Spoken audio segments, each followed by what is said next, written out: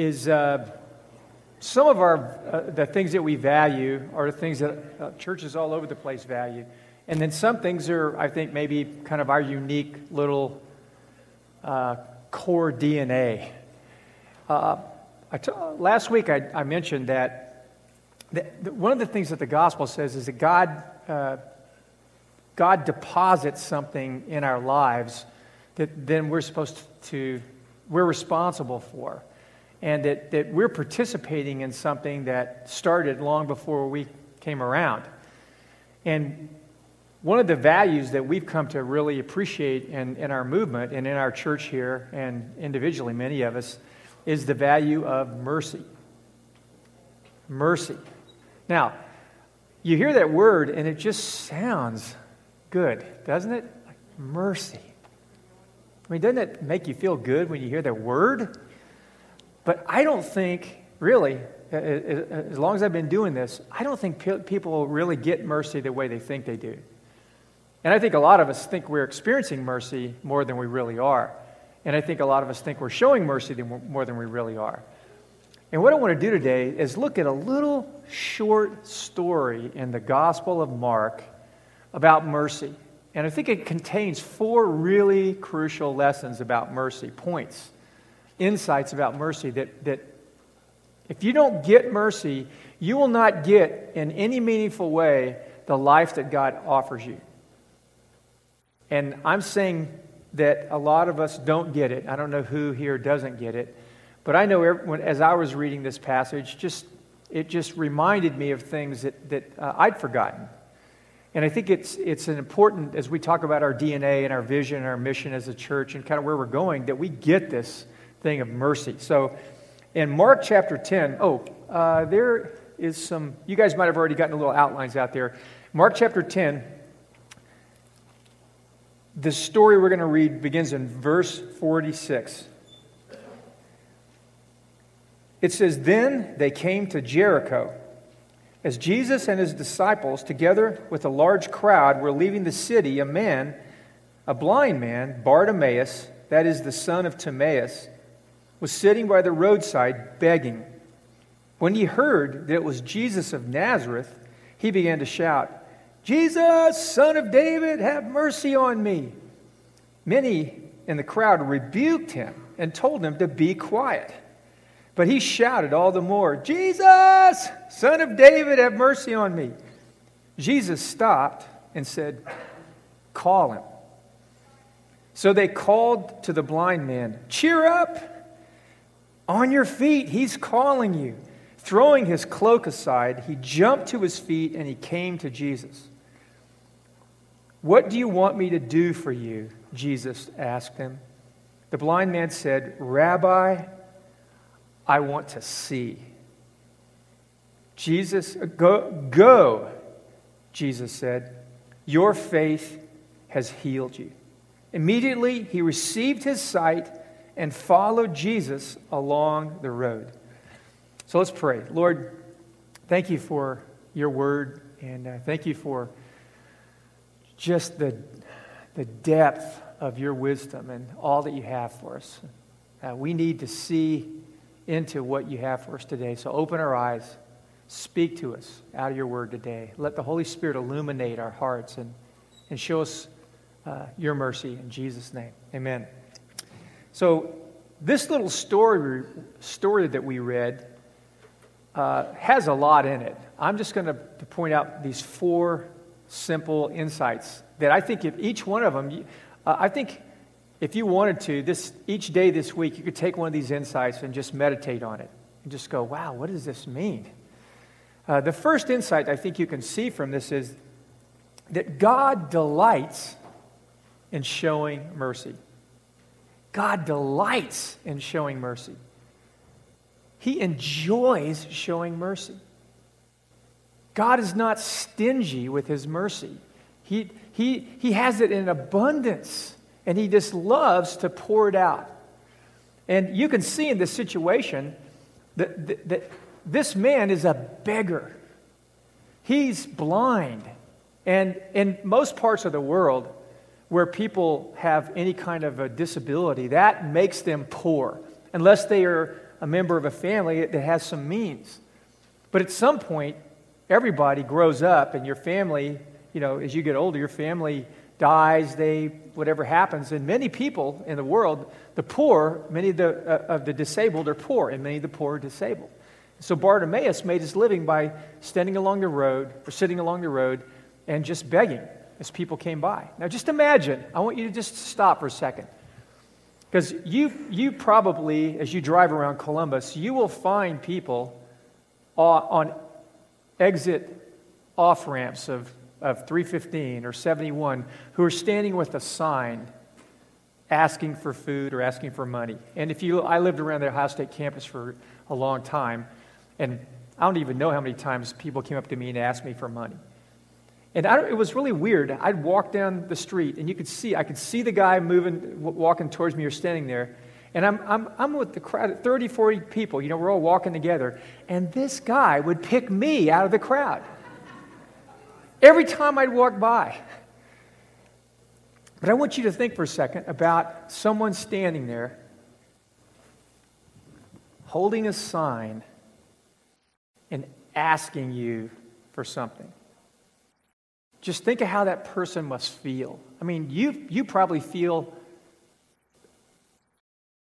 uncomfortable just looking at them, right? Imagine how they feel. Imagine, their world. And whatever you think about how people get there and the whole thing, I just want you for a moment just to stop and feel a little bit about what that must be like. Whatever other considerations you want to get into about that. And when you look at this man, he asked for mercy. He said, "Jesus, Son of David, have mercy on me." And what mercy means is to demonstrate compassionate care for someone who's in need or in misery. Okay, so to show mercy is to demonstrate compassionate care to someone, to anyone who is in need or in misery. That looks like what Jesus did there, doesn't it? Here was a man who was in need and in a sense, in significant misery. And what could change his life would be to regain his sight. And that's what Jesus did. And if you go back from the Old Testament to the New Testament, God describes himself as compassionate. In fact, let me read an Old Testament passage.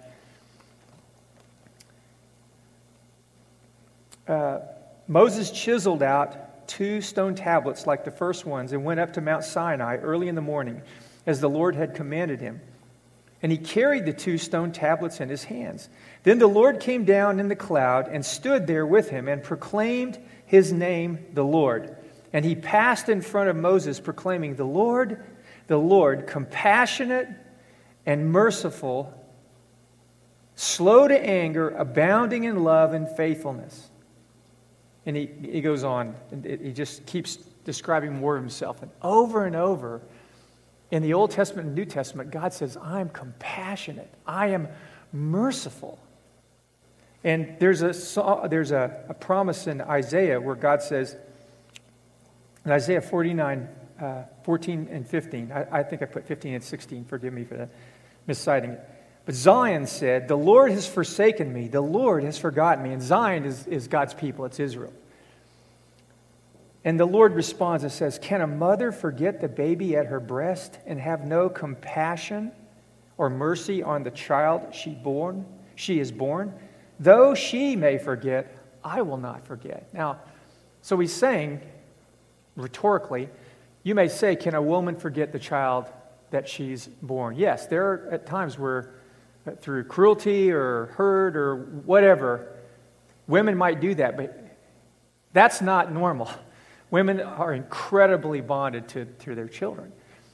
But even women may fail, but God says, I'm like that, but I'm even more than that. Now, some of us, we tend to look at masculine descriptions of God, and we identify with those. And some people are uncomfortable with God using a feminine characteristic to describe himself. Do you think that women don't reflect the image of God just like men do?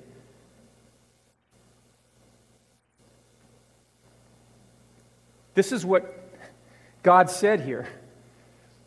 My heart of mercy for you is the same heart of mercy that a woman has for her nursing child.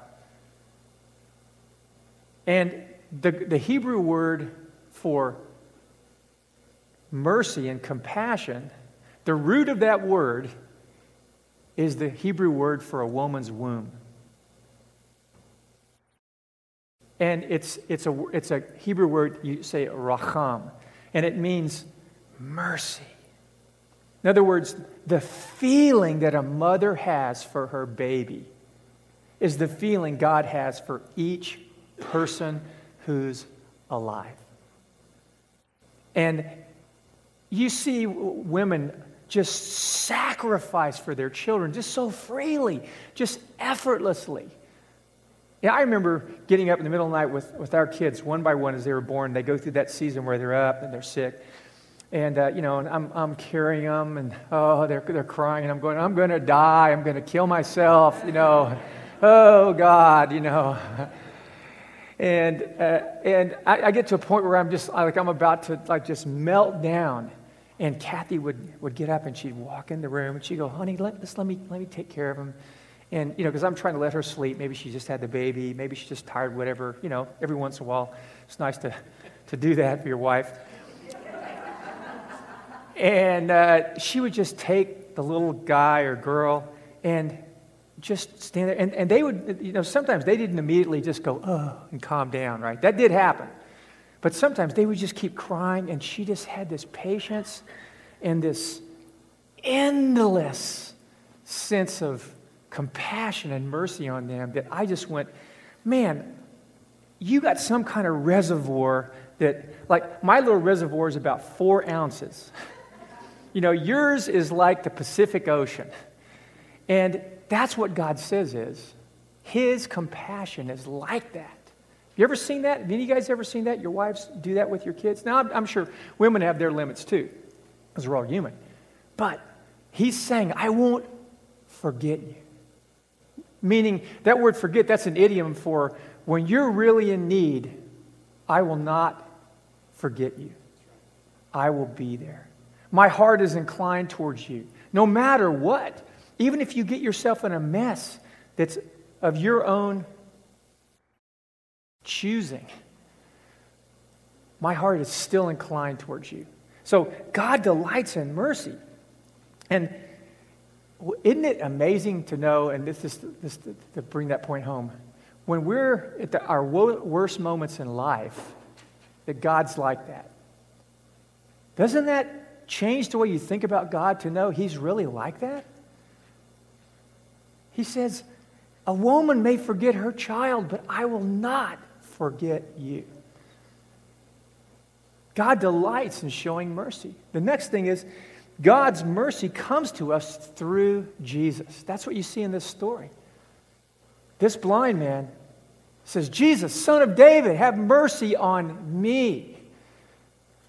Because he sees in Jesus, let me go back there. This blind man sees in Jesus that Jesus is the Son of David, who's the Messiah. And what's interesting about this story as you read it here in the book of Mark is Jesus is about to go into Jerusalem at the end of his life. And there's only 2 people in the book of Mark who recognize and confess who Jesus is. Peter and this blind man. So the blind man sees who Jesus really is. He's God's Messiah.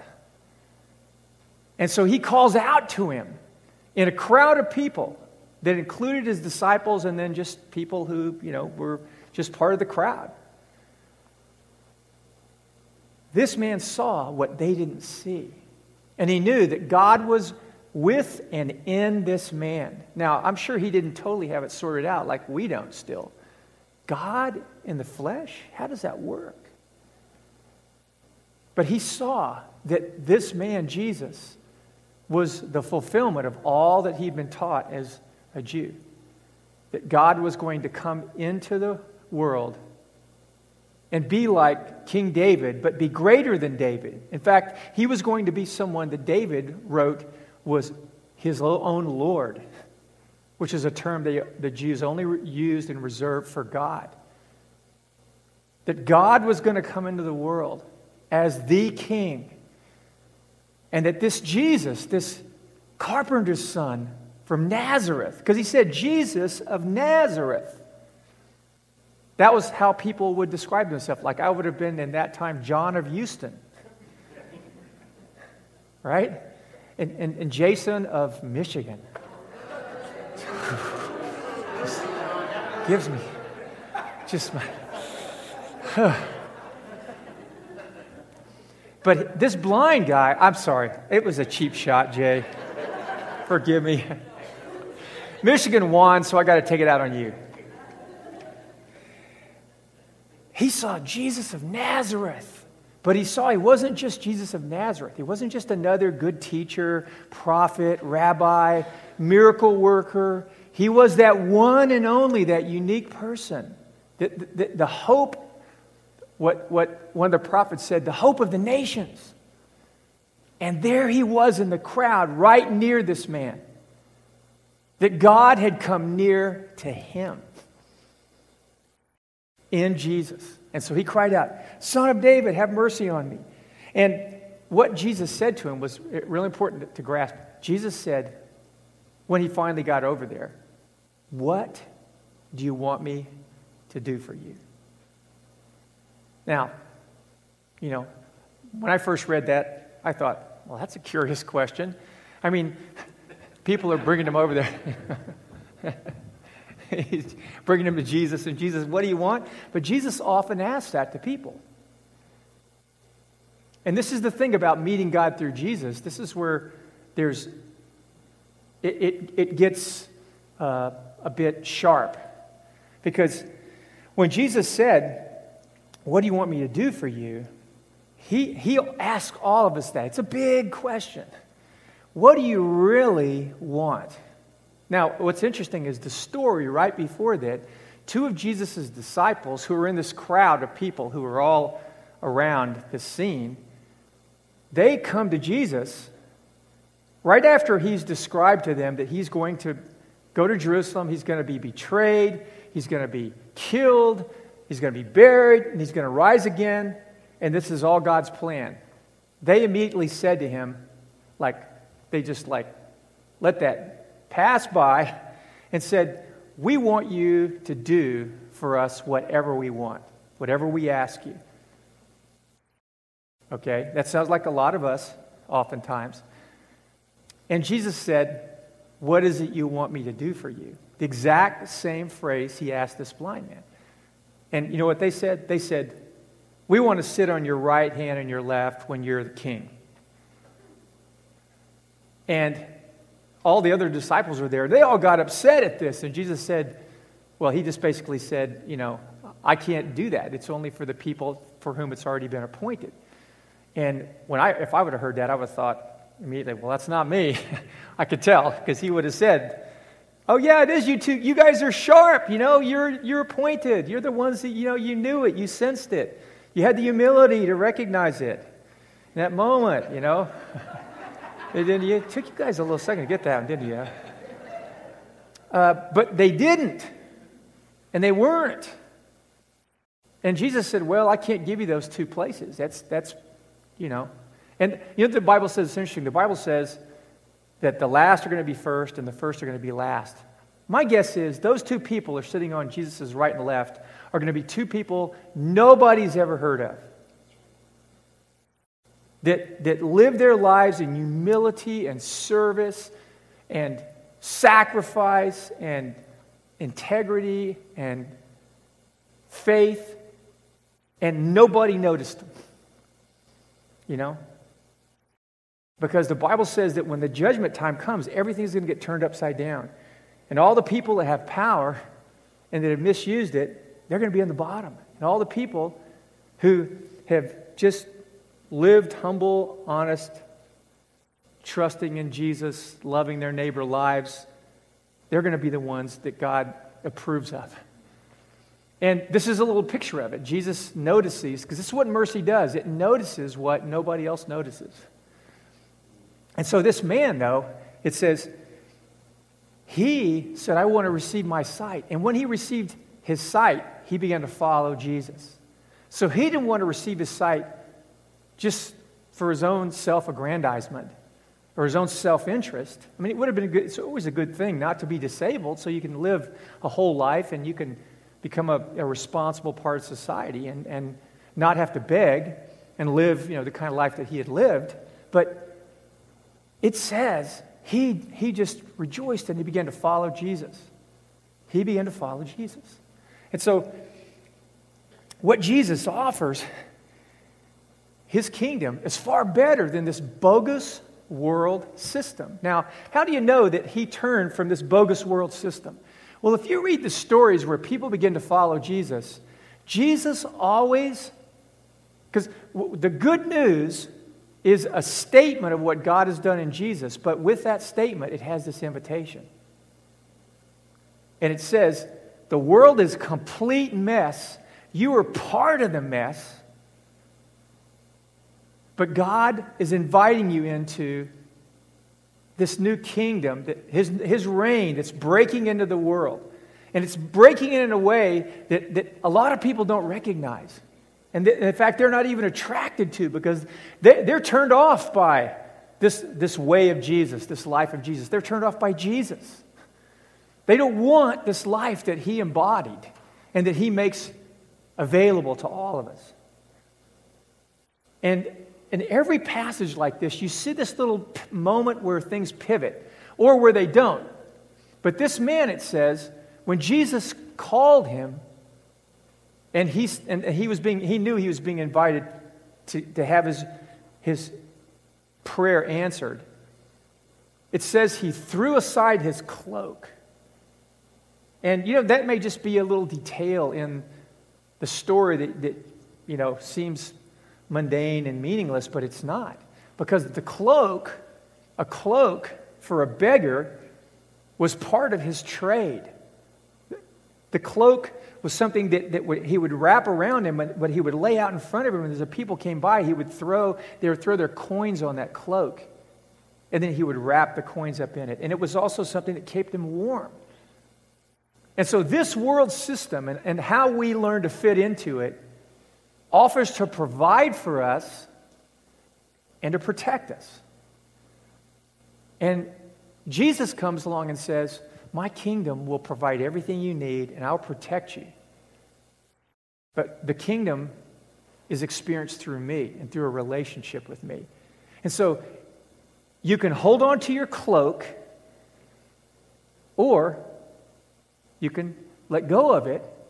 And like the song we sang, if I give it all away, will you be there? That's the promise of the gospel. That's the risk. That's the risk. And see, this blind man, he saw he was in need and in misery. And it wasn't just his blindness. He knew he had sinned. He knew he was separated from God. And he understood because it says he heard about Jesus. The story of Jesus was just everywhere. And this man, by the grace of God, understood that it applied to him.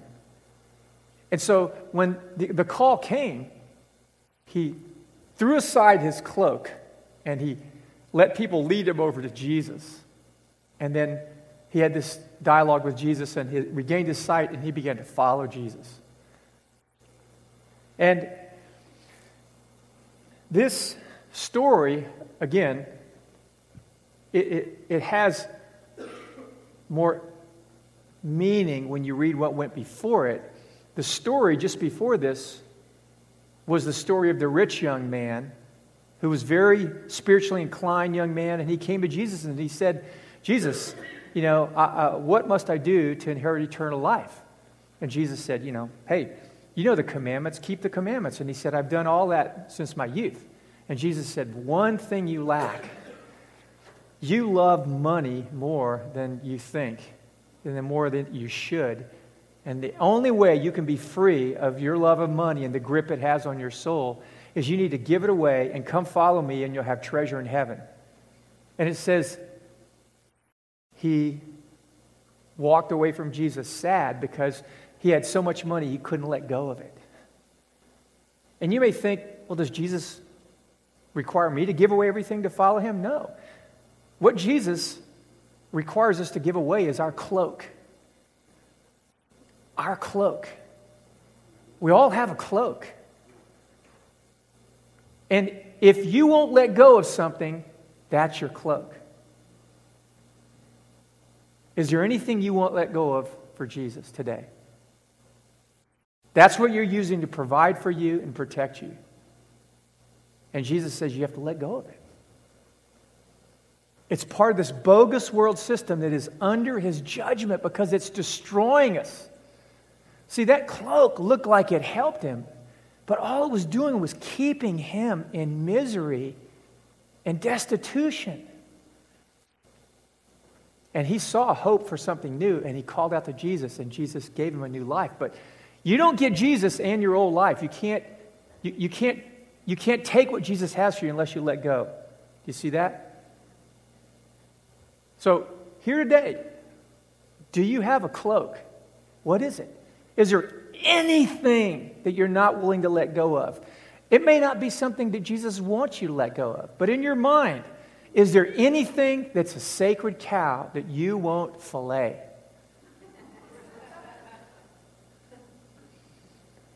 So, God delights in showing mercy. God's mercy comes to us through Jesus, but not if we don't let go of our cloak.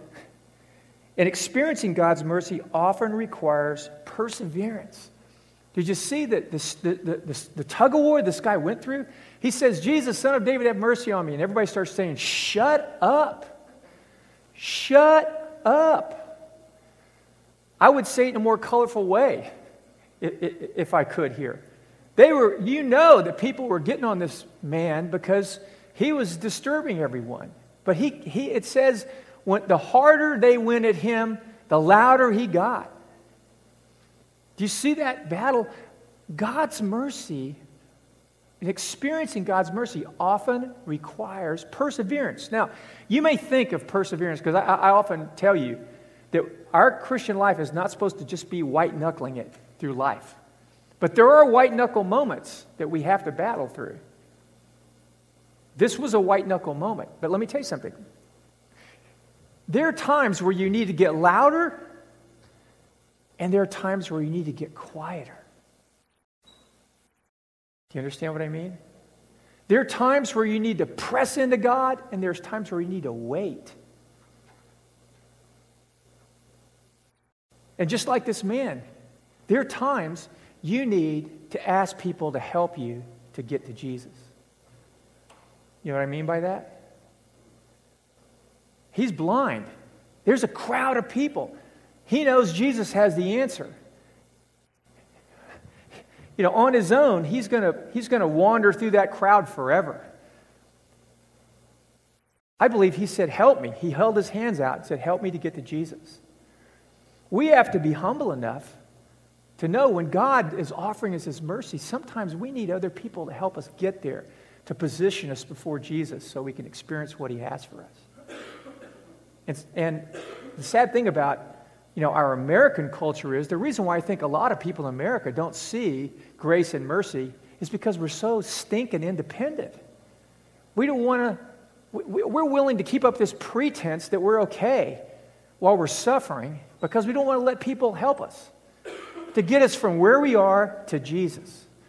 Now, I don't mean that Jesus isn't right there, but when we can't connect with him, we need help, right? And sometimes we need quiet. Sometimes we need to fast. Sometimes we need people just to listen to us complain. Because complaining is a biblical, to God, appropriately, is a part of the book of Psalms. And I think these people didn't like the tone of the man or how weak he was. And I've said this over and over and over, and it's not something people like to hear, but if we don't get more comfortable with weakness, we're never going to connect with God. And if we don't get more comfortable with weakness, we will eventually become more and more hypocritical. Because we're all weak all the time. But there are points where we are particularly weak. And the pretense that our culture trains us to maintain is detrimental to our souls. And it destroys community. And it ruins our relationship with God. Because God met this man at his point of need. All right?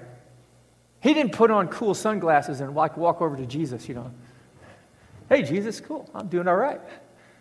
He said, I want to see. What do you want? I want to see. And he wasn't going to take no for an answer.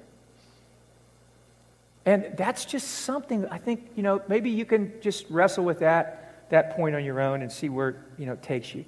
So God delights in showing mercy. God's mercy comes to us through Jesus. God's mercy often requires perseverance. God wants us to delight in showing mercy to others. I'm just going to finish with this point. This is what you can take home. Many, even disciples of Jesus, rebuked this blind man, Bartimaeus, and told him to be quiet. Why would they do that? Why would anybody be that cold-hearted and calculated? I mean, you can't read the Gospels and not see that Jesus' heart was inclined towards people on the outside, people that were poor, people that were messed up, people that nobody else thought much of. Jesus seemed to be magnetically attracted to those people. And the people who everyone thought so much of, Jesus didn't think quite as much of them because they thought too much of themselves. They were on the popularity train. Jesus saw the people that had been thrown off the popularity train, and he walked among them. And they were the ones who were the most receptive to him, ironically. Why do you think that they didn't want to welcome this man and see Jesus help him? I think there's a lot of reasons. I just put 3 down there in your notes. One is, I think they live by the values of this bogus world system. And this is something, every generation, we have to see ourselves in light of God's Word. And God's Word will shine more into our light into our lives than we're comfortable with. But we've been through periods of time, individually and collectively, and the world has, where we've realized there's certain things that we've accommodated and accepted that we shouldn't anymore. And the way they treated this man, this poor man, was horrible. But they were so invested in the world system and what it gave them. And this is the scary thing. We are supposed to be in this world, but not of this world. So to be in the world and to really please God, you got to be engaged in the world. You should have, you should have friends who aren't followers of Jesus. You should hang around with them. You should be into your job appropriately. You should be politically involved. I mean, there's a lot of things that Christians are afraid of. They don't want to soil themselves. But that's not what Jesus did. Jesus came right in and became a part of this world. To the point when he was betrayed, someone had to point out who he was because he was so ordinary. He was so Jewish. He was so common. We should be like that. But we shouldn't be embracing the values, the broken values of this bogus world system. And when we do, that's one of the reasons why we treat poor people like this. They forgot they had been shown mercy by God. This is what happens a lot of times. There were disciples in that crowd.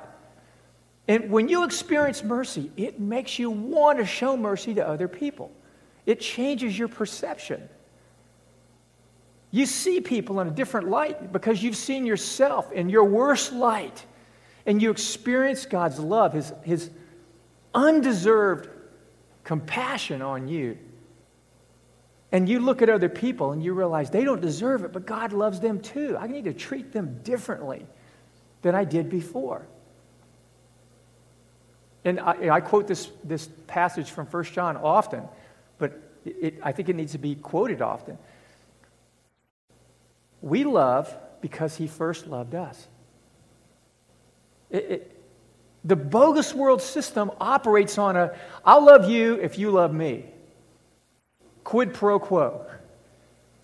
Barter and exchange. Life is just a series of I get something if I give you something. But Jesus gave and gave and gave. In fact, the verse before this passage that we started reading, it says, "The Son of Man did not come to be served, but to serve and to give His life as a ransom for many." In other words, to show mercy, Jesus had to pour His life out. Because you may think, well, it's no skin off God's nose to heal somebody. Well, it's no big deal. He's got all the power in the world. He can do whatever He wants. But it's not just physical healing. The greatest healing of this man's soul was God's forgiveness that was going to come to him through the sacrifice of Jesus. Jesus was going to give His life for this man. That's what the Son of Man was going to be. He was going to be this suffering servant. And through His suffering, we were going to find comfort. Through the judgment that fell on Him, our sins were going to be forgiven. Through Him serving, we were going to be served. All that came through Jesus. But they'd forgotten that all that was poured out on them, and they just got used to it. They became too familiar with it. There's this saying, familiarity can breed contempt. And it's easy to forget that mercy is the currency of the kingdom. It's what makes our lives alive. But it's also what will make other people's lives alive, and we're supposed to be demonstrating it to them. I think they also didn't want to pay the price of showing mercy. Like I said before, showing mercy is costly. It is costly. The currency of the kingdom is expensive. Giving that currency is expensive. For you to get it was expensive. For you to give it was expensive. There's no getting around that. And I think a lot of times we don't want to show mercy to other people because, A, we don't think they deserve it like we deserved it. And I don't mean there isn't time to let people bear certain consequences of decisions, because we're not supposed to enable people. But mercy is a severe thing. It's a wise thing. It's a strong thing. And it's embodied in Jesus.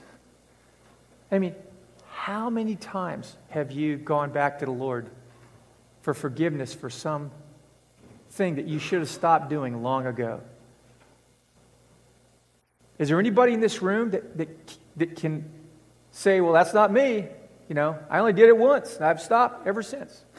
No, every one of us go back to the Lord over and over with things. Because it's almost like it takes a while for grace to work in our hearts, right? Well, it says immediately he regained his sight and began following Jesus on the way. And that's a phrase that's in the book of Mark over and over and over and over. And it's this literary device.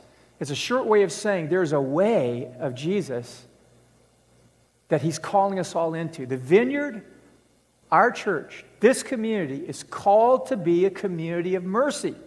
This is part of our DNA. It's part of our DNA. What does that look like? Well, we're supposed to forgive those who've wronged us and wronged those we love. We're supposed to forgive them 70 times 7. That doesn't mean we have to trust them. I'm not saying that as a joke. I'm saying that seriously, and we could talk about some of the particulars of forgiveness, but we have to be willing to forgive the way we've been forgiven. And sometimes it's hard to forgive people who've hurt the people you love. It's easier to forgive someone who's hurt you than someone who's hurt someone you love. But we're supposed to forgive both of them, whether they ask forgiveness or not. We forgive because forgiveness is really more for us. It's a fool that doesn't forgive. If you don't forgive, you're drinking poison and thinking it's going to kill the other person. Forgiveness is what frees you from the sin that they've committed against you, or sins. Forgiveness is what breaks the chains of their sins against you. We have to forgive, and then we have to give what is costly to us. If we're going to be a community that's a community of mercy, and is Brandon? You still in here somewhere? Is Brandon running around? Someone get Brandon for me. He's going to come back in. Find him. Thank you. If we're going to be a community of mercy, we have to give what's costly to us. Our time, our energy, our money. We have to give it. And who do we give it to? We give it to those who are far from God. If we're going to be a community of mercy, we're going to give it to people who are far from God, and to the poor. And the poor encompasses a whole range of people. But the word poor in the Bible included poor, widows, the elderly, children, outsiders, immigrants, prisoners, the sick, you name it. I mean, it's just a huge, huge swath of people. And it's all the people, generally, who can't give us anything back. Isn't this like God? The people who are far from God, if we show them mercy, are they going to give us anything back? Nope. If we love all the people who don't have anything, can they give us anything back? No. That's why mercy is costly. But I want to encourage you something. This is the miracle of the kingdom of God. In this world, there's a zero-sum gain kind of a system that we live in. If I give something away in this world, I don't have it anymore. So I am reluctant to give it away. That's the way things work. I mean, even people who are billionaires who are giving away huge sums of money, they're not giving it all away. Have you noticed that? I mean, if you got $40 billion and you give away $39 billion, you're not in the paper clipping coupons the next week. Are you? See, when we don't believe that there's a God who's shown us that He's available in Christ and that He can put something in the system that isn't there, that He has resources that can come into this system and into our life that we don't have or that we need, when He calls us to show mercy, if we don't believe that, we won't show mercy. Or we'll do it when it's convenient. But here's the promise I want you to walk away with. The story of Bartimaeus tells us this. It goes back to the Beatitudes. And Jesus said this. He made this promise about this adventure that He called all the people that followed Him to join Him in. Jesus proved this promise perfectly, completely. It's what makes us fall in love with Him, because we see God working in Him. And then we see God working through Him in our lives when we embrace Him and His way. Jesus said, "Blessed are the merciful, for they will be shown mercy." In other words, showing mercy is costly. It's hard. And when you've been given mercy, it doesn't mean it's not hard still. But when you show it, all of a sudden more mercy comes for you that you didn't expect, when you least expect it, in a way you least expect it. And the world is living in this zero-sum game, bogus system. And the world is looking for communities like us to say, We don't believe you have to live that way. We believe in mercy. And we believe if we're showing you mercy, it's because we've received mercy. We want you to receive that mercy. And so we're going to show you how it works. We're going to give what's costly to us so that it primes the pump of your life. So you believe that there's hope, that there's something different. Because that's how people start coming towards Jesus, is they get a little hope from someone who knows Jesus, who risked it. Blessed are the merciful. The people who are giving out what's hard to give, because they will receive mercy. And every day I talk to different ones of you, almost every day, and I hear stories of how you guys are living that out. And it's encouraging to me. But there is a whole adventure that God wants to take each of us in, and together as a church. But you have to leave your cloak to go on that adventure with Jesus, to go on the way. And you may think, I'm not blessed. I think you are, but I think maybe what Jesus is trying to get you to see is you're not being merciful. You're not being merciful enough. You're living in this zero-sum game, bogus system. And I want to just ask you to join and embrace our vision, our call, our DNA to keep being a community of mercy to the poor. You know, these little boxes are just a simple little way. It doesn't cost us anything. But there are things that we can do in this city that will cost us a lot, cost us more than it is now. And I believe that there's an adventure of mercy that God's asking us to come on. So I want you to stand with me. We're just going to close with this song. The same one that we sang earlier on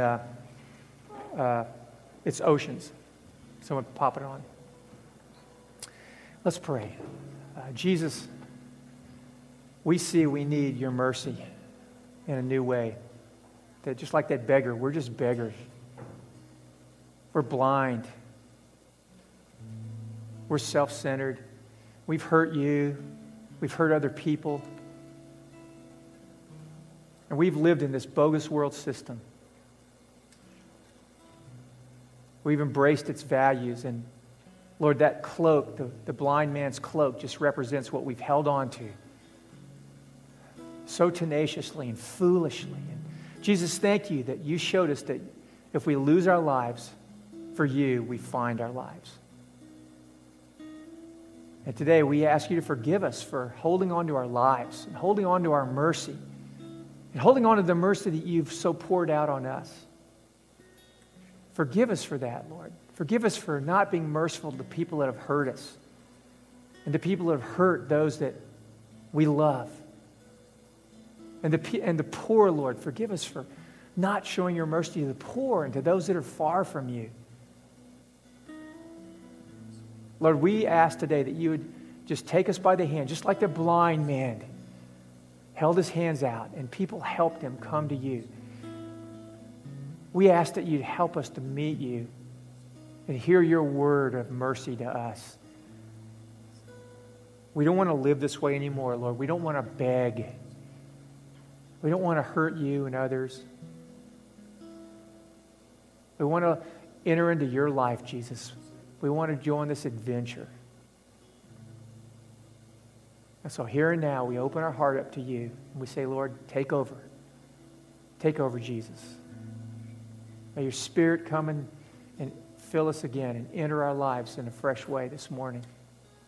And begin to guide us on this journey of showing mercy and playing with the currency of the kingdom.